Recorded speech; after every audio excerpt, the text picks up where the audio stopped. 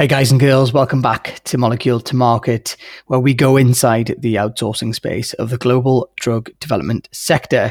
As always, I'm your host, Raman Segal. So we are hurtling towards 100 Molecule to Market episodes. Absolutely amazing. And what we thought would be a good idea is actually reflect back on some of our really early guests that were kind enough to come on Molecule to Market before it was ever really even a thing. A handful of guests that kind of took a punt, if you like, on me and, put themselves out there to be on a show that didn't have a huge amount of listeners at the time. But nevertheless, the insights they provided while I interviewed them were fantastic. And so we thought it would be a great idea to bring some of those early insights into, the ears of some of our newer listeners. Very, very grateful for those that have been with us right from the early days. But as the podcast has grown and Molecule to Market has got more followers and listeners, people have obviously added on that journey. And so we wanted to kind of give you a bit of a taste of some of the kind of earlier episodes. And, for background as well, many of you will know this, but the whole idea of Molecule to Market was to bring, captivating conversations and inspiring guests from the industry, bring their stories to your ears and ultimately give you some knowledge and valuable kind of tips that you can take into your own professional career, but also into life and your role that you do. So the guests that we decided to choose were Stefano Consul, who was back on episode 3, the wonderful Claire Thompson, who was back on episode 15, Jitesh Devendra, who was actually episode 2, and Mary Christian, who was episode 19. So we've taken a little snippet from each of those episodes to kind of bring them to your attention today. So we hope you like this slightly remixed, old school, blast from the past episode, and please reach out and let us know what you think of this type of format. As always, thank you so much for listening to the podcast. Thanks to my team who help pull this all together, especially these type of podcasts that require quite a lot of editing skills, as you can imagine. And if you get a chance today, give us a rating and, reach out to the guests and say, you heard them and you heard their story, and, give us a rating on the App Store. Beyond that, enjoy today's show. First up is my conversation with Stefano Consul, who's founder and senior advisor at Oriento, talking about the business he created in Switzerland and how their team of structure and fractional management is helping the business succeed. And despite I'm an Italian citizen, as I was born in Venice, grew up in Milano, then I found that Switzerland in general and Ticino is a very nice place, not only for beautiful landscape, but really to do business. Very smart, very efficient, very flexible, very supportive to the business. So this is the reason why the company has been incorporated there. And the Oriento is growing with a philosophy that is I think the right word is mentioned is a fractional management. The company is basically, there are a few individuals that are part of as an employee of the company. And then we are creating 2 rounds of circle around the core. And one is our associates, we call the external associates. And these are, most of them are people that I used to do business with. Most of them are former clients. And everyone, like me, is passionate on something. For example, myself, I'm very passionate in scale-up of organic chemistry and particle engineering. But we have other individuals very passionate in supply chain management or analytics and or in formulation.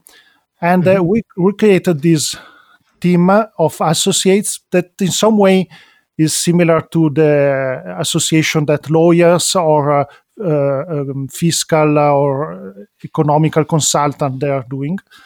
And then we're creating a network of organizations, so companies that can act and can do, and let me say they are able to make and create our ideas and our vision. I can spend some example on that maybe later on. But sure. the idea is really to have a group of very passionate people working together, because this is what my experience working with companies. Many times I found that there was a lack of some expertise or some competence when we faced the projects. And so Oriento is growing following an idea that is basically to step up to solve the status of experience I made in my professional life in big organization, where, of course, as we said, are less flexible, because big organization needs very clear and defined rules, and there is less space for innovation. So true that especially in North America, this is and in the Boston area, this is extremely evident. The innovation is coming from startups. And the bigger then can bring to the market the solution, but the idea is born is coming out from startups. Moving on to Claire Thompson, who's founder and CEO of Agility Life Sciences, who speaks about what her days as a high-level footballer has taught her when it comes to thinking ahead and communicating with her team. Yeah, it's easier from the outside looking in to get that perspective on it. But do you know what, Ramon? I think it's something that sport has taught me. I'm a footballer, retired footballer now. I still like to kick the ball around, as you know from social media. But I've always played football. And my father taught me when I was 5. He said that the difference between an average footballer and an exceptional footballer is their ability to look up from the ball. They know where the ball is; it's at their feet. They look up and they think, okay, so where am I playing this next pass? Who's running towards me? So where are the opposition?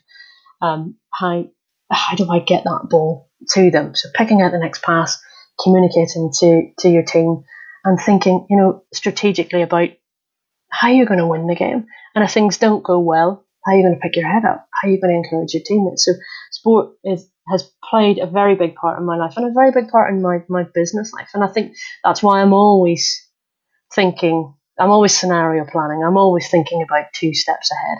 What if we lose the ball here? What are we going to do? So that's something that I encourage my team to think about as well. So yeah, I use a lot of sporting analogies. I'm sure it bores them to death. And you were, and for our American listeners, football meaning soccer, which I'm still getting used to. You weren't just an average footballer, right? You were a top class footballer. Yeah, I was all right in my day. Yeah.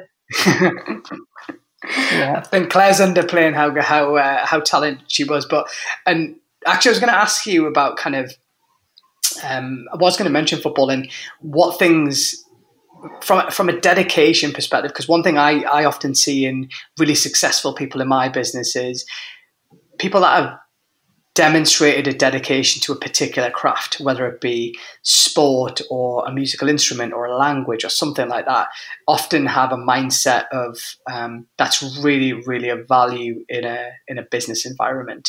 It just demonstrates that they can actually stick at something and have the discipline to just continuously get better. Have you found that your experience of being very, very good footballer and the dedication, I imagine, that goes into that has really set you up, and kind of you've been able to bring some of that attitude towards your kind of working life as well? Absolutely. I absolutely agree, and I think you can see that in others. You can see people who have played team sport at a reasonably high level. You can tell by how they interact with other people. So they're trying to bring people with them, spotting those who perhaps aren't doing so well and thinking about how to pick them up. Always how they're going to win that game, starting with an end in mind and thinking, how are we going to achieve this, but achieve it together. So I completely agree. You can see it in people who've been dedicated to a sport, work within a team, or just a craft. Yeah, I completely agree. Now we have Jitesh Devendra, who is Managing Director at Solaro Active Pharma Services. And Jitesh explains brilliantly why it is crucial to invest time internally to be just as operationally focused as you are strategically focused. Obviously, the timing of the podcast that Jitesh and I are speaking is the kind of back end of April, where we're right in the center of the coronavirus outbreak across the world. And Jitesh is based in India, and myself I'm based in Boston in the US. So obviously that might play an important or a pivotal role in your answer anyway, Jitesh, but just to give the listeners some context. So are there any key trends or changes that you see in the industry, or even any kind of predictions or trends that people should be aware of? So yes, we are going through a very unfortunate time of this coronavirus outbreak, and that has really, shown in terms of the sensitivity towards the supply chain, right? I mean, the biggest risk what we are facing is the supply chain. A lot of key raw materials or the intermediates, come from China, and a lot of Indian API companies are dependent on China for these key raw materials. So, it has opened up. While there is a challenge, it has opened up a host of new opportunities for, I'm sure, the Indian pharma companies as well as the companies based out in Europe as well as in the US. So, we see, at least at Solara, is, and even prior to this coronavirus impact, there has been issues related to the environmental concerns, as well as now the regulatory agencies have also started to focus on the supply chain, where they come and inspect your key intermediates manufacturers. So as much as possible, we are trying to de-risk that by bringing in the key intermediates in-house, so it does not impact any of our supply chain if there is any regulatory inspections. So going forward, definitely I see a lot of opportunity for business to come into India as well as to other markets. So it may turn out that it's a good opportunity, at least for a company like Solara, which is started in 2018, came into life in 2018, and we are really looking at building our CRAMS business. So hopefully, given that our compliance levels on the environment and as well as on the regulatory side has been good, we expect to see new opportunities come up. That's great. That's great insight. And you mentioned Solara there, and what exciting things are going on there at the minute within your business, or what exciting things are on the horizon, if you're able to share anything. So, of course, being a public listed company, I can only share what we have communicated to our investors as well as to our shareholders. A lot of exciting things are going on. I mean, last year when TPG, Texas Pacific Group, which is based out of the US, have committed to infuse money alongside with our promoter, Arun Kumar and his family. They have also infused more capital into the company, and that's for the growth of Solara. So when we are looking at that capital coming into the company, we have set up a new manufacturing facility in Vizag. So that's going to be a 6th manufacturing facility, and that's going to be the flagship site of Solara. It's a huge land acreage area. So work has already initiated, and we are expecting at least Vizag to go live in 2020. Great. And the rest of the capital, what we have, we are looking at inorganic opportunities as well as to grow our CRAMS business. So we are really focused in terms of growing our CRAMS business organically as well as inorganically. So these are exciting times for us. Last but certainly not least, the wonderful Mary Christian, who is Senior Vice President and Regulatory at Lindra Therapeutics. And Mary talks about her do's and don'ts for building new business partnerships.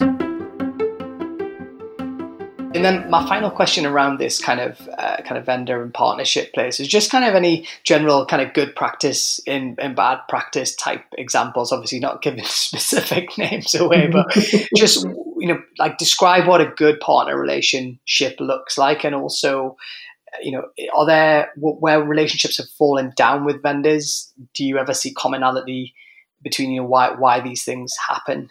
Just obviously, given your breadth of experience, you've probably seen this happen a few times, both the good and the bad.